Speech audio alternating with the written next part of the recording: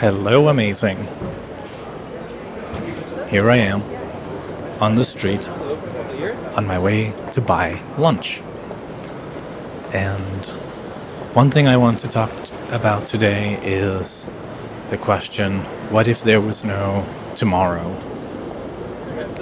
I've used this question to check in with myself in the past as a kind of way to judge how I'm doing in my life on a very kind of local, day-to-day basis.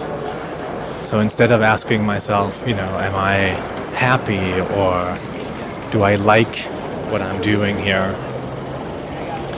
I find the question, what if there were no tomorrow? Or phrased in a different way, you can say, what if this was my last day on Earth? And so it's not to be super dramatic about it, or it's not about kind of going all in on doing crazy things. I don't actually use it as a guide necessarily to say, what am I going to do today? What if there were no tomorrow? What would I do today? I use it more as a retrospective question. So at the end of the day, I ask myself, if this had been my last day, and the things I did today were this and this and this and this, how would I feel about that? And it's not always the case where I'm like, yeah, that's what I would have done anyway, or I'm okay with that. And I don't want to judge myself or blame myself for the days where it doesn't feel that way. But I think it gives a very consistent and useful response when I ask myself this question. I get a useful kind of insight by watching my own reaction to that consideration at the end of the day. And I keep it as a rule, kind of, that I don't want to have too many days in a row where I feel that it wasn't what I would want to do if it had been the last day of my life. And if I feel that that's the case for too many days in a row, I know that I need to change something. I know that I need to decide and make different choices and make changes in my life.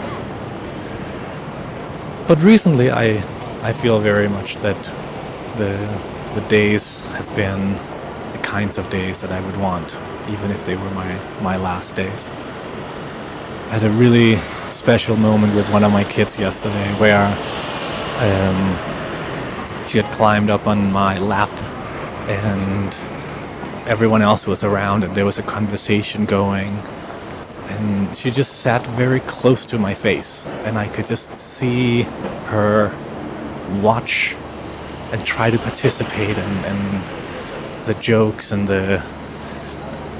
I could just see all the little reactions in her facial expression as she noticed something, or she started laughing a little bit, or she was surprised by something. And it was all these little things that I got to see very, very, very close, because she was sitting so close to me, but without paying attention to me.